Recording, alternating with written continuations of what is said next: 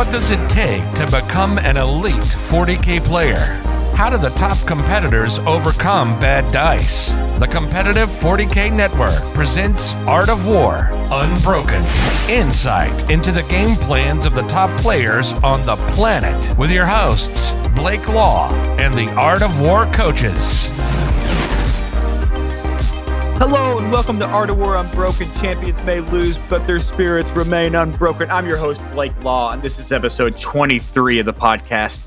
The Michael Jordan episode, if you will, 2-3. Let's get into it. They say we learn the most from our losses, and that is exactly what this podcast aims to do. We are interviewing elite players who have lost one or two games in a major event. We're going to have them break down the mistakes they made and how they plan to learn from them.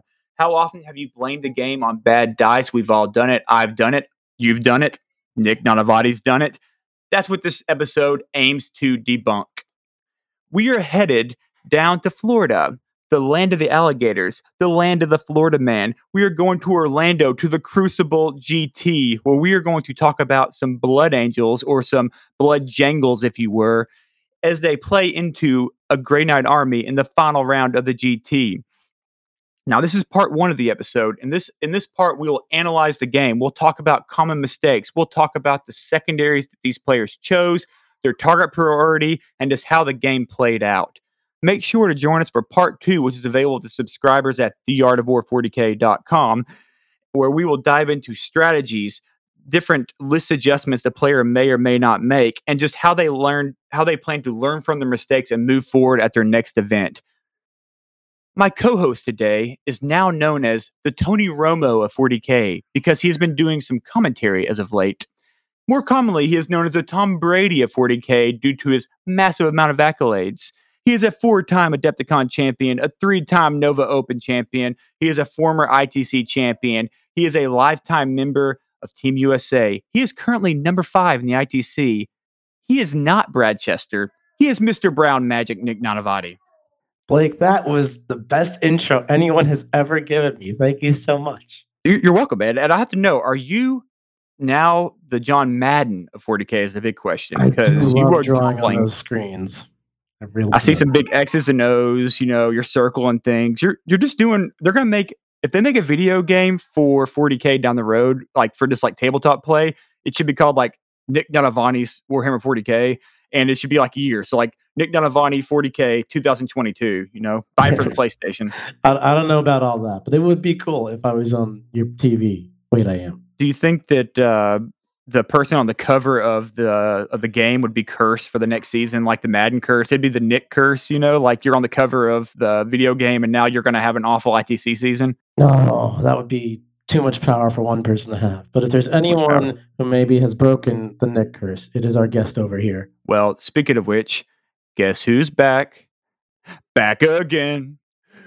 Guess who's back? Jack is back. Jack is back. Our guest today is also known as Jack Templars or Blood Jangles.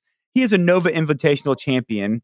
He has won the Battle for Salvation. He is a 3 top finishes at the BAO in both 2018 and 2019. Most recently, he finished 5th at Clutch City, 10th at Dallas Open, 4th at GW Orlando, 6th at GW NOLA, and 11th at ACO. He is currently sitting, I believe, in 3rd place in the ITC, Mr. Jack Harpster. Hello. Good to be back. Jack, we chose this episode. It's number 23, and I chose you because are you or are you not the Michael Jordan of 40K? Yeah. I think that's fair for me to say to myself. Nick, don't chime in, please. The MJ, yeah.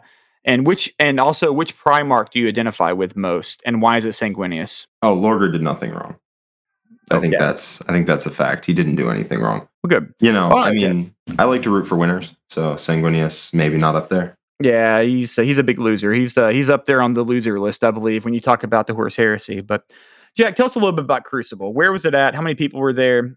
So it was in Orlando. It was about 80 people, I believe. Yeah. And it was just a great time. I mean, the hot tub wasn't working, but other than that, great time. A lot of people from the Central Florida area.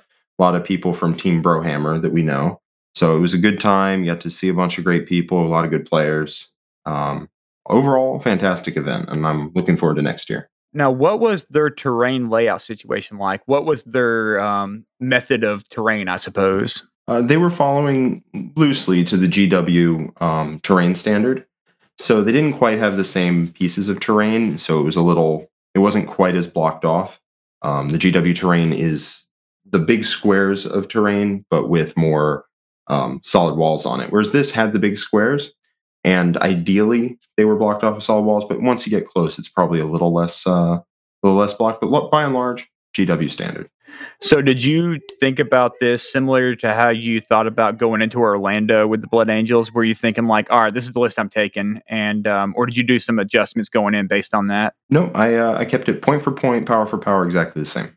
I I was believe about in to all that. say because you kind of thought about your Blood Angels quite a bit before Orlando, and I think you kind of the terrain was a big factor for you going into that one.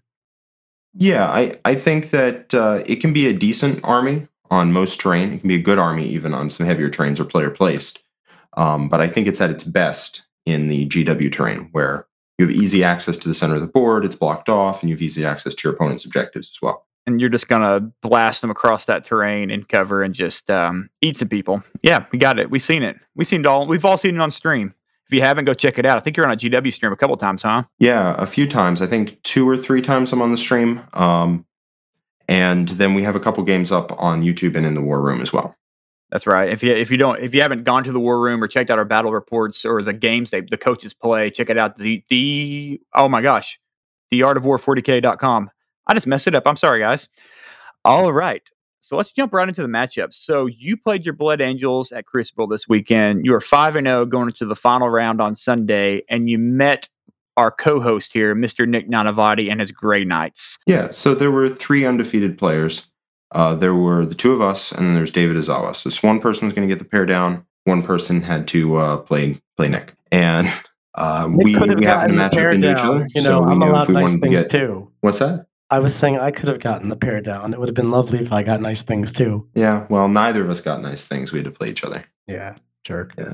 A good old. So Nick, Jack, go ahead and tell us a little bit about your Blood Angel list. Let's run through it real quick. Sure. So I actually personally love this list quite a lot. I've been playing it for quite a while, a couple months. It is the headliner of the list is a chaplain on bike with Master of Sanctity. And he has the full setup, 2 warlord traits and a relic. His first warlord trait gives him a reroll to hit, wound, and saving throw. Not one or the other. You get all 3 every turn. What is that one called? What warlord trait is that? It's called Gift of Foresight. And his next warlord trait is Artisan of War, which gives you a relic off of a short list of relics. And the one I'm taking is Adamantine Mantle for a 5-up Feel No Pain on him. And then the relic is the Armor Indomitus, which makes him just an absolute tank. It gives him +1 wound, it gives him a 2-up armor save. And then once a game, you can activate it to give you a 3-up armor save, which, you know, when a knight is running up and wailing on you, bonk, pop the 3-up, you're fine, and you're all set. And then I have some buffing powers like Canticle of Hate for +2 to charge, +3 inch pylons consolidates, and Mantra of Strength for +1 strength, attack, and damage on his weapon. Just when he needs to actually get going and start, you know, dominating a side of the board. Nick, has he died in the game yet? Have you had him die yet in the game? Next up, I have Dante. No warlord trait, because I think his warlord trait's kind of mediocre, but I like him as a character. He's fast, he hits hard, and he doesn't cost any CP. Because you don't take a warlord trait or a relic on him, so there you go.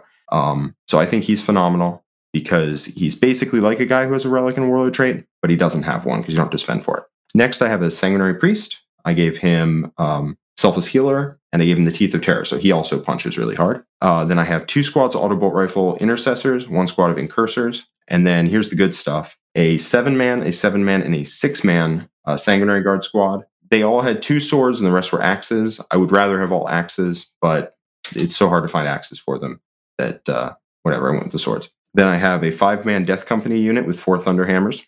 And then I have a 10-man Vanguard Veteran squad, all with Thunderhammers and Storm... that would be nice. Lightning Claws and Storm Shields. And then finally, I have a Sanguinary Ancient with Wrath of Ball, which gives all my jump pack units +2 inches to their move. And he has Rights of War, so he turns guys objective secured, which is very strong in this army. And that's it. So you're just moving him up, giving +2 to movement, and you're making stuff obsec as he moves with him. That's pretty smart. Yep. The +2 inches move is phenomenal, actually, because you get +2 inches to your move, and Blood Angels get +1 to advances and charges. as well as +1 to wound in combat if you charged, were charged, or heroic. So that means you're moving +2, charging at +1, or if you have the Chaplain Canticle of Hate up, you're charging at +2 instead, which is just makes you go so much further. What's the threat range on one of the Sanguinary Guard units with like that whole package there? 26. Jeez. Yeah, it's 26, which is quite a lot of the table. Nick was measuring 26 inches, quite a lot. Speaking of Nick, why don't you tell us a little bit about the Grey Knight list, which his list went into? For sure. So I was running the classic Grandmaster Nanavati special. We got 2 Grandmaster Dread Knights, one of them teleported, one of them once per game, 3 at Pinfall, 3 regular Dread Knights. Everyone's kitted out with the Gatling Cannon and the Silencer, the Psychian Silencer combo. The heavy support ones all had fists, and the Grandmasters had swords for extra choppiness. 3 units of 10 Interceptors. That's the flying, jumpy Grey Knight models. They pretty much combat squatted every game, so there's 6 units of 5 functionally. And then just a unit of strikes floating around. For other HQs, I had a Tech Marine who heals people, and a Mortal Wound Librarian, who I'm sure will get his own segment at some point. Now, something that to make note of there is those Interceptors, they actually have teleports. They can just walk through things, which is pretty crazy.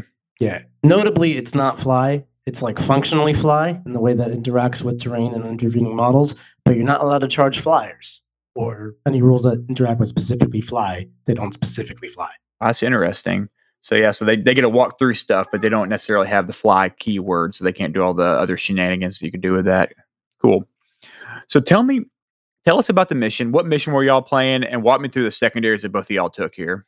Absolutely. So we were playing on Overrun, which is a hold 2 objectives to get 5 points, and a hold 3 objectives to get 10. And there's 3 objectives on each side, Dawn of War deployment. I took Oza Moment, I took Banners, and I took Abhor the Witch, because Nick's army has a lot of Psychers in it. Nick, what did you take? I went for some ones I don't normally take, but Overrun kind of forces your hand on that one. I went for Engage instead of Stranglehold, which is new for me. I went for Rods, which I also don't love doing, but you gotta do what you gotta do. And I went for the Green Knight one that's really good, the Warpcraft, Purifying Ritual. I did it. So proud of you. So in your list, Nick, the guys doing rods would probably be you can teleport. You have the spells that let you kind of go over the board. Yeah, so my list is both good and bad at rods. It's on paper good at rods because for 2 CP I can just pick a unit up in the moon phase, put it somewhere else in the moon phase, and go rods that quarter. Really good for late game retrieving data. In early game you can usually just figure out your own half of the board.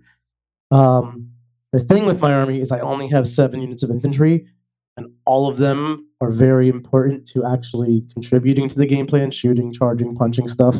And if you do retrieve data, you cannot do your psychic secondary because you can only do 1 action. So I had to be very, very particular when I have 2 action secondaries to complete with my 7 units of infantry. So that's why I don't love doubling up like that. If you want to hear more about Nick's Grey Knights, actually go listen to the Art of War episode 111. It was last week, so go check it out if you want to hear more about that particular list and all that. Jack, tell us how the game started. How did you deploy? What was your plan going into the game? Sure. So I deployed behind the terrain, so Nick, it's not easy for him to get shots on me turn 1 because he's a shooting army. I don't want to just give that to him. And I set it up so that if I went first, I might be able to peel a Grandmaster with the Death Company. And if I went second, I could just bunker down and try and get that good second turn scoring on turn 5 to try and rack up a whole bunch of primary points over Nick. Because I know his Warpcraft ritual, Warcraft secondaries, Purifying Ritual. I stumbled over it too. Look at you. I know. That one's a 15. There's nothing I can do about that. And his Retrieve Octarius data is likely going to be a 12. He's too mobile. I don't really want to just expose units to zone out when he's got all of his shooting, so he's likely just going to get a 12 on that by the end of the game. And Engage is a little bit more awkward for him, so I know if I'm going to ding him on any secondary points, that's going to be the one looking to keep him to like a 10 or 11 comfortably. So I know his secondaries are looking pretty hot, and mine are not quite looking as good. Oath's looking to be like a 10 maybe. Especially if I go second. Banners is pretty good because he doesn't push into me particularly well, because if he comes near me, he dies horribly. And then, if he comes anywhere near me, I'm going to get 2 points for every unit I peel up, 3 points for every character. So Abhor's looking good. So I'm going to be a little bit down on secondaries. I got to be good on primaries. So I'm looking to ding him every turn, give him a 5. He doesn't push into me quite as well. That's my game plan. To trade, give him 5s on primary, give me 10s, and then get a 15 right at the end, and he can't overcome that with his secondaries. Tell me a little bit about the Death Company, and just kind of tell our viewers kind of how you positioned them for that move you were talking about. So Death Company have a 1 CP. After you know who's going first, they can move 12 inches. That's very good, because if you're going first, they move 12. You give them every buff because they string out. Then they move 14 with the Wrath of Baal. And that's 26 inches of movement. Then they charge something and they absolutely blend it with their Thunder Hammers. So if you need something deleted turn 1, accept no substitutes. But the other thing that's really good about it is that you can just establish board control early. I actually think the Death Company are better going second on GW terrain than they are going first, as weird as that is to say. Because most of the time on GW terrain, there's 2 ruins in the center of the board. And if you go second, your opponent can move to try and dominate the center so that you can't move into it. And that is a death blow for your army, especially for Blood Angels. They have to control the center of the board. So what you can do is if you're going second, Death Company move up behind the terrain in the center. If your opponent decides they want to push up, Death Company murder them. And if they don't, then you, on your turn, can just move and establish control of the center of the board for free. And you can just win because you're going second. Nice. When you look at the board and you see Nick's army, do you consider this a bad matchup for you? In my mind, it depends on the deployment. I think if we're on the GW Hammer and Anvil or diagonal deployments, I think it's favored for me, although not by any stretch of the imagination. Just like a wipeout. I think it's slightly favored if I can establish control of the center. On the Dawn of War terrain, there is no terrain in the center, which makes the matchup significantly worse. It's also easier for him to maneuver around my flanks and get angles, which is actually what happened in this game. So I would say that on the diagonal deployments or Hammer and Anvil, I think I'm slightly favored. And on the Dawn of War, I'd say I think I'm slightly disfavored. So walk me through the game. What happened? So y'all are deployed. You have everything set up. Your goal is to kind of go and deny him some primary because you know his secondary points are going to be very high. So how did the game play out starting at turn 1? Well, Nick went first, and he and I both knew that meant he needed to get active immediately. If he just lets us sit and trade, he can't push and take my primaries. I can take and push and take his primaries. That's a huge problem for him. So he and I both knew as soon as I won the roll-off for second turn, which is what I wanted, he had to go. He had to make something happen, and he did. He teleported one Dread Knight over straight into the corner, from one corner to another. Nick lives in them corners. And then he moved a bunch of stuff up to kind of follow up. So if I did anything to that Dread Knight, I would get hit in return. And then he went to teleport a second Dread Knight next to the first one. Now, that one failed, even with Gem of Inoktu and a reroll, which was a big deal, because it meant he just couldn't bring the same level of power down to bear on my flank. Luckily for him, I had made a slight mistake. We can talk about this later. I had left my left flank, or his right flank, I left one too few units over there, I think. And what that meant is when he teleports over, if he deletes a Sangard squad on that side, I'm not exactly set up to counterpunch him as hard. Because if I can trade my Sangard for his Dread Knight, then we're good. If I trade one Sangard squad for 2 Dread Knights, which is probably what it takes to shoot me dead, we're doing great. So he doesn't want to do 1-for-1 trades. He wants to come in and just wipe me out and then prevent my return fire, which probably would have ended the game. I have a bunch of plays I can do. We talked it out and we can talk about it, but he did fail the power. So luckily he was not bringing that power to bear on my left flank. So during his shooting phase, he kills half of the unit of Sanguinary Guard, brings him down to 3. And then he also managed to find a little angle through the center of the board for one Dread Knight to shoot down into another Sanguinary Guard. But this one isn't getting the plus strength and AP buff and the hitting on 2s and everything. So he'd just be hitting on 3s, and I'd be getting my full armor saving cover. And he elected actually not to shoot me, because if he had killed one of my guys, he had measured that he's 26.1 inches away from me. But if he kills one of my guys, I'm going to pull the back guy, move the squad up, resurrect the model with the Sanguinary Ancient, and suddenly with the +2 to charge off the Chaplain, we're looking at a 6 or a 7 on the dice. And that is very bad for Nick, because that would let me hammer just 2 of his Dread Knights off the board and stick a bunch of Sandguard in his face. That's such a big brain move, man. That's awesome that you thought of that in advance. That's like the next level stuff there. I'll give Jack credit to the sportsmanship here. I was very diligently measuring 26 inches out because I was like, you move 14, you can declare what's in 12. That's 26. I'm 26.1 away. And like repeatedly, I was like, while moving the models, I'm like, so this guy has line of sight to him. I'm 26.1 inches away. I'm good to go. And Jack was like, for now. And I was like, what does that mean? And then he explained the trick. And I'm aware of the Space Marine trick where if you kill a guy, it resurrects 2 inches in front of your unit plus the base size. So it's kind of like 3 to 4 free inches of resurrection movement. But I wasn't thinking about it, and Jack reminded me like a gentleman, and I will say thanks, Jack. Absolutely. Not looking to end the tournament like that. Because the worst thing you can do against Marines is kill one model out of a close combat unit. Because it's coming back, and now the squad moves like 4 inches further. But for real, I spent like 2 minutes staring at this Dread Knight, looking at sitting in there, going like, am I really not going to shoot this thing?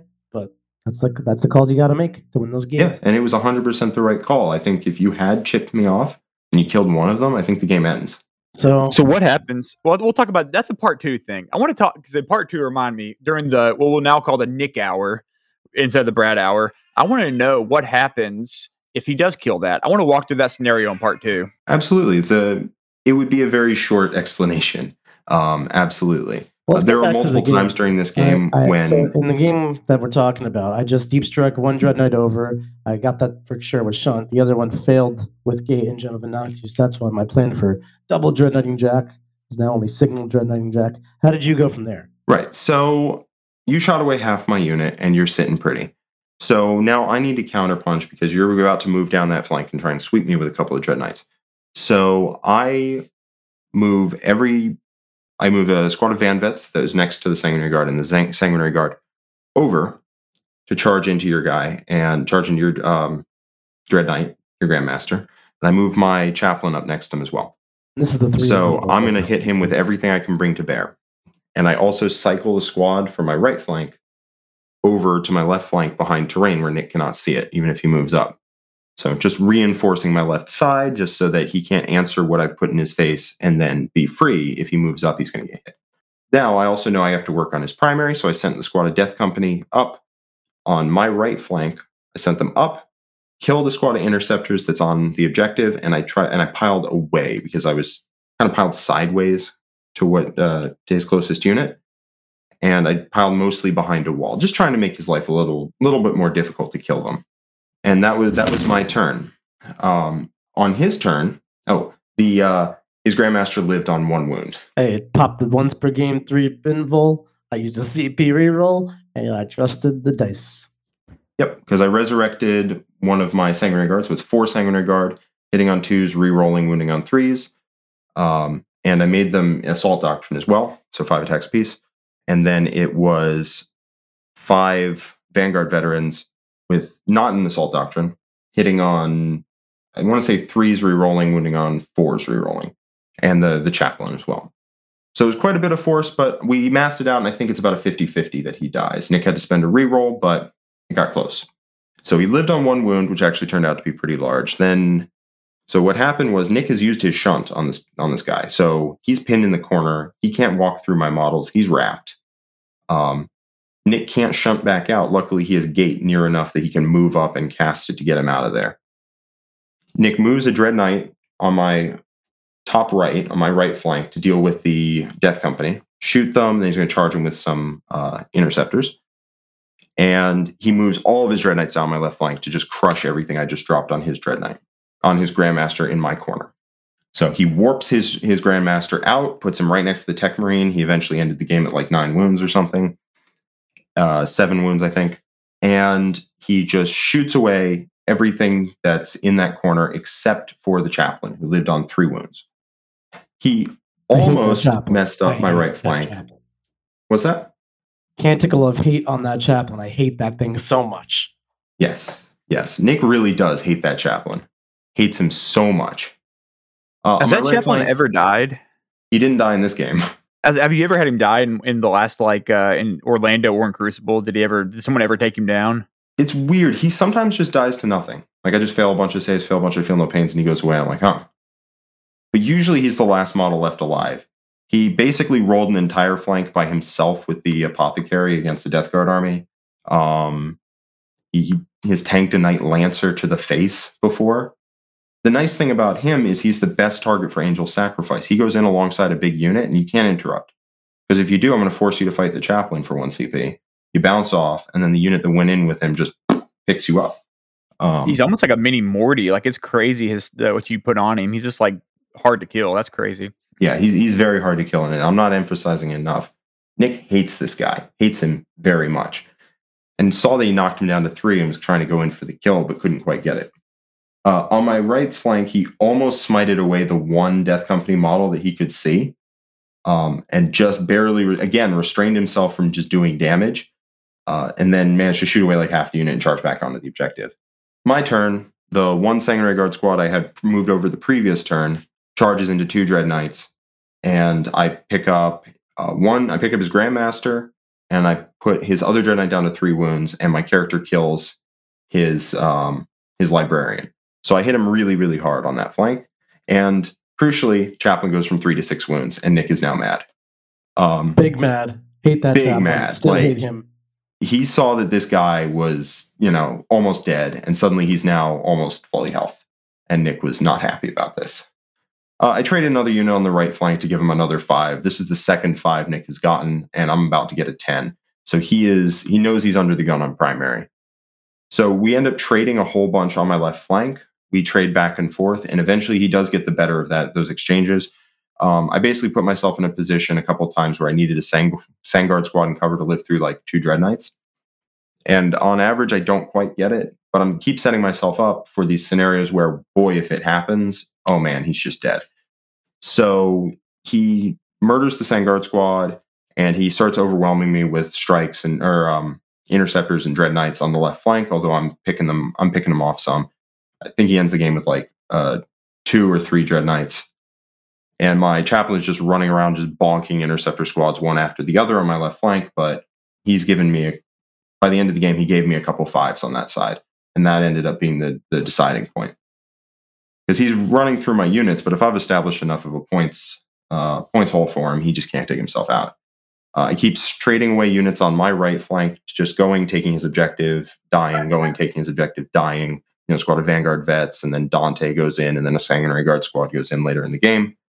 And the deciding moment was a Sanguinary squad went in, wiped out the unit on the objective, and again, it was in cover, he needed to kill it with like 2 Dread Knights, I believe, maybe a little bit more than that. And if he didn't, game over, but he did, which I think is likely that he will. And then I just run out of stuff, unfortunately. He had a turn of scoring like a 10 at that point, and I just ran out of things to do, so I couldn't capitalize on the fact I had turn 2. So where did you end up on primary? What was y'all's primary scores? It ended up actually being a 7-point game, I want to say. I think it was like 84, 77 or 76 or something, 83, 76. Yeah, it was 7 points. Primary, I was either up 5 or it was a tie, because Jack gave me some 5s early, but I caught up at the end when he was running out of models. And like he said, he wasn't able to capitalize on that bottom turn natural push. But I think what really hurt in this game was Jack's lack of Oath at the moment. And a big thing here was that Jack had bottom of turn with Oath, which is traditionally a very good combo to just walk in the middle and score points. And I have characters and Dread and vehicles for him to kill, and Blood Angels don't really fall back much. But in this game, the middle was a barren wasteland, and Jack doesn't have many units to throw away, so he kind of missed Oath in the first few turns. Yeah, Jack, the last 2 turns of the game, I was able to just throw away a character every turn to just take the center. But I ended, I think, with like I want to say a 10, an 8, maybe. It wasn't good. What do you perceive as kind of a couple mistakes you made in the game that maybe cost you some points here or there? Is there any moments where you're kind of like, I wish I had that back? I had an Incursor squad on the left side that I thought was just not in line of sight of Nick, and it just was. Like, I just should have checked that. I let him teleport over on my left flank, which we can talk about whether that was a mistake or not. I think there's arguments for either case, but he did it. And bigger mistake would be that I left my left flank under strength, which meant that he could just hit me and not take gigantic return shot, which ended up being a pretty big error. That's something I'm excited. I want to talk about that. I want to talk about that left flank definitely during what I'm going to deem as the nickening, or part 2 of this episode. We're going to go into looking at things that you maybe could have done different and kind of talking it out and saying, if we had done this, would it have shifted the game more in your favor? Or, I mean, y'all did some pretty high level plays. I mean, there was no major mistakes from what it sounds like, but there are moments in every game where you kind of have what maybe is a micro mistake that could have shifted the game. And I think that would be something interesting to talk about. Yeah, I think my biggest mistake would be not taking Stranglehold. I thought that I was not going to get very many points on it.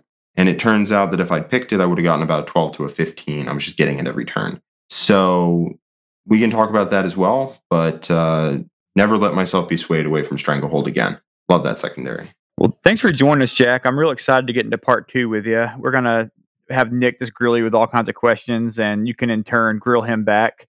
One thing that our listeners like to hear, and you were on episode 2, I don't know if we said that, Nick was our second guest on this podcast, and I don't think we had this question when you were last on it, but one thing our viewers constantly want to know is, how do you look at a game in hindsight? What is the Jack Harpster method for looking back at a game and saying, all right, this is what I did wrong, here's how I'm going to analyze it, and here's how I'm going to move forward? It's generally anytime I've given something away for free is generally a mistake. So if I lost points that I could have gotten for free, or if I've lost units that I did not need to give away, that's usually a pretty solid sign that I made a mistake there. If a unit gets shot that didn't need to get shot, or a unit gets charged that didn't need to get charged, that should tell you something. Especially since if a unit dies and it had no impact on objectives, that's usually also a mistake as well. Because usually you should have some kind of justification in terms of why units are doing things that at some level boils down to points. How many points you're going to get out of it, how many points you can deny your opponent from being able to deny you. So anytime a unit dies and it has nothing to do with the board state, nothing to do with like the way the game is flowing currently, that's usually a mistake. And anytime I could have gotten points and just didn't, like I wasn't on an objective, or I wasn't within 6 of the center for some reason for Oath, that's usually a mistake as well. I always love to hear, that's my favorite question to hear people answer, because like I feel like honestly you would expect people to say the same thing, but I think in 22 episodes or however long we've been doing it, like it's been something unique every time, and it's really cool to hear. Like someone always has a little insight just how their brain works. I think that's pretty neat. The last thing for the episode is every episode we do a Q&A from the War Room members. The War Room is a service on Facebook. You can go to theartofwar40k.com. You can subscribe. On the War Room, there are coaching matches. I said that twice, but you know what I mean. 2 coaches playing each other. They break down the moves. They break down why they did what they did. It's usually very meta-relevant armies. There's also, you can check out the podcast there. There's all kinds of clinics that talk about the different factions in the game, different strategies for different mission types. This is a great thing to check out. One of the perks is that we allow our War Room members to ask Q&A questions. This week, the question comes from myself, Blake Law. Jack, what events are you doing to close the season out? Well, we're going to GW Austin for sure, going there. Might go to Warzone Atlanta. As far as the season goes, definitely going to LVO. And past that, probably just any GT and driving distance after that. I don't really feel like flying to any events unless they're LVO. Are you going to be doing the New Orleans one? That's pretty close to you, the one in December. Probably not, actually. I have other plans for that weekend, but I wish I could. Well, you're breaking my heart, Jack. I'm sorry, buddy. That. Well, thanks for coming on, Jack. Make sure to check out part 2 where we talk about the different adjustments he's going to make to both the list, and we'll talk about the mistakes and what possibly could have been done differently. Make sure to check out our other podcast, The Art of War Vanilla, now with Steve Joel and old Johnny Lennon. Make sure to check out The Art of War Down Under with the late and great Adam Camilleri. We, of course, are The Art of War Pistachio, the one you didn't know you liked till you tried it. Thanks for listening. Check us out for part 2. Like what you just listened to? Check out Art of War and the Art of War Down Under podcasts on the competitive 40K network, theartofwar40k.com.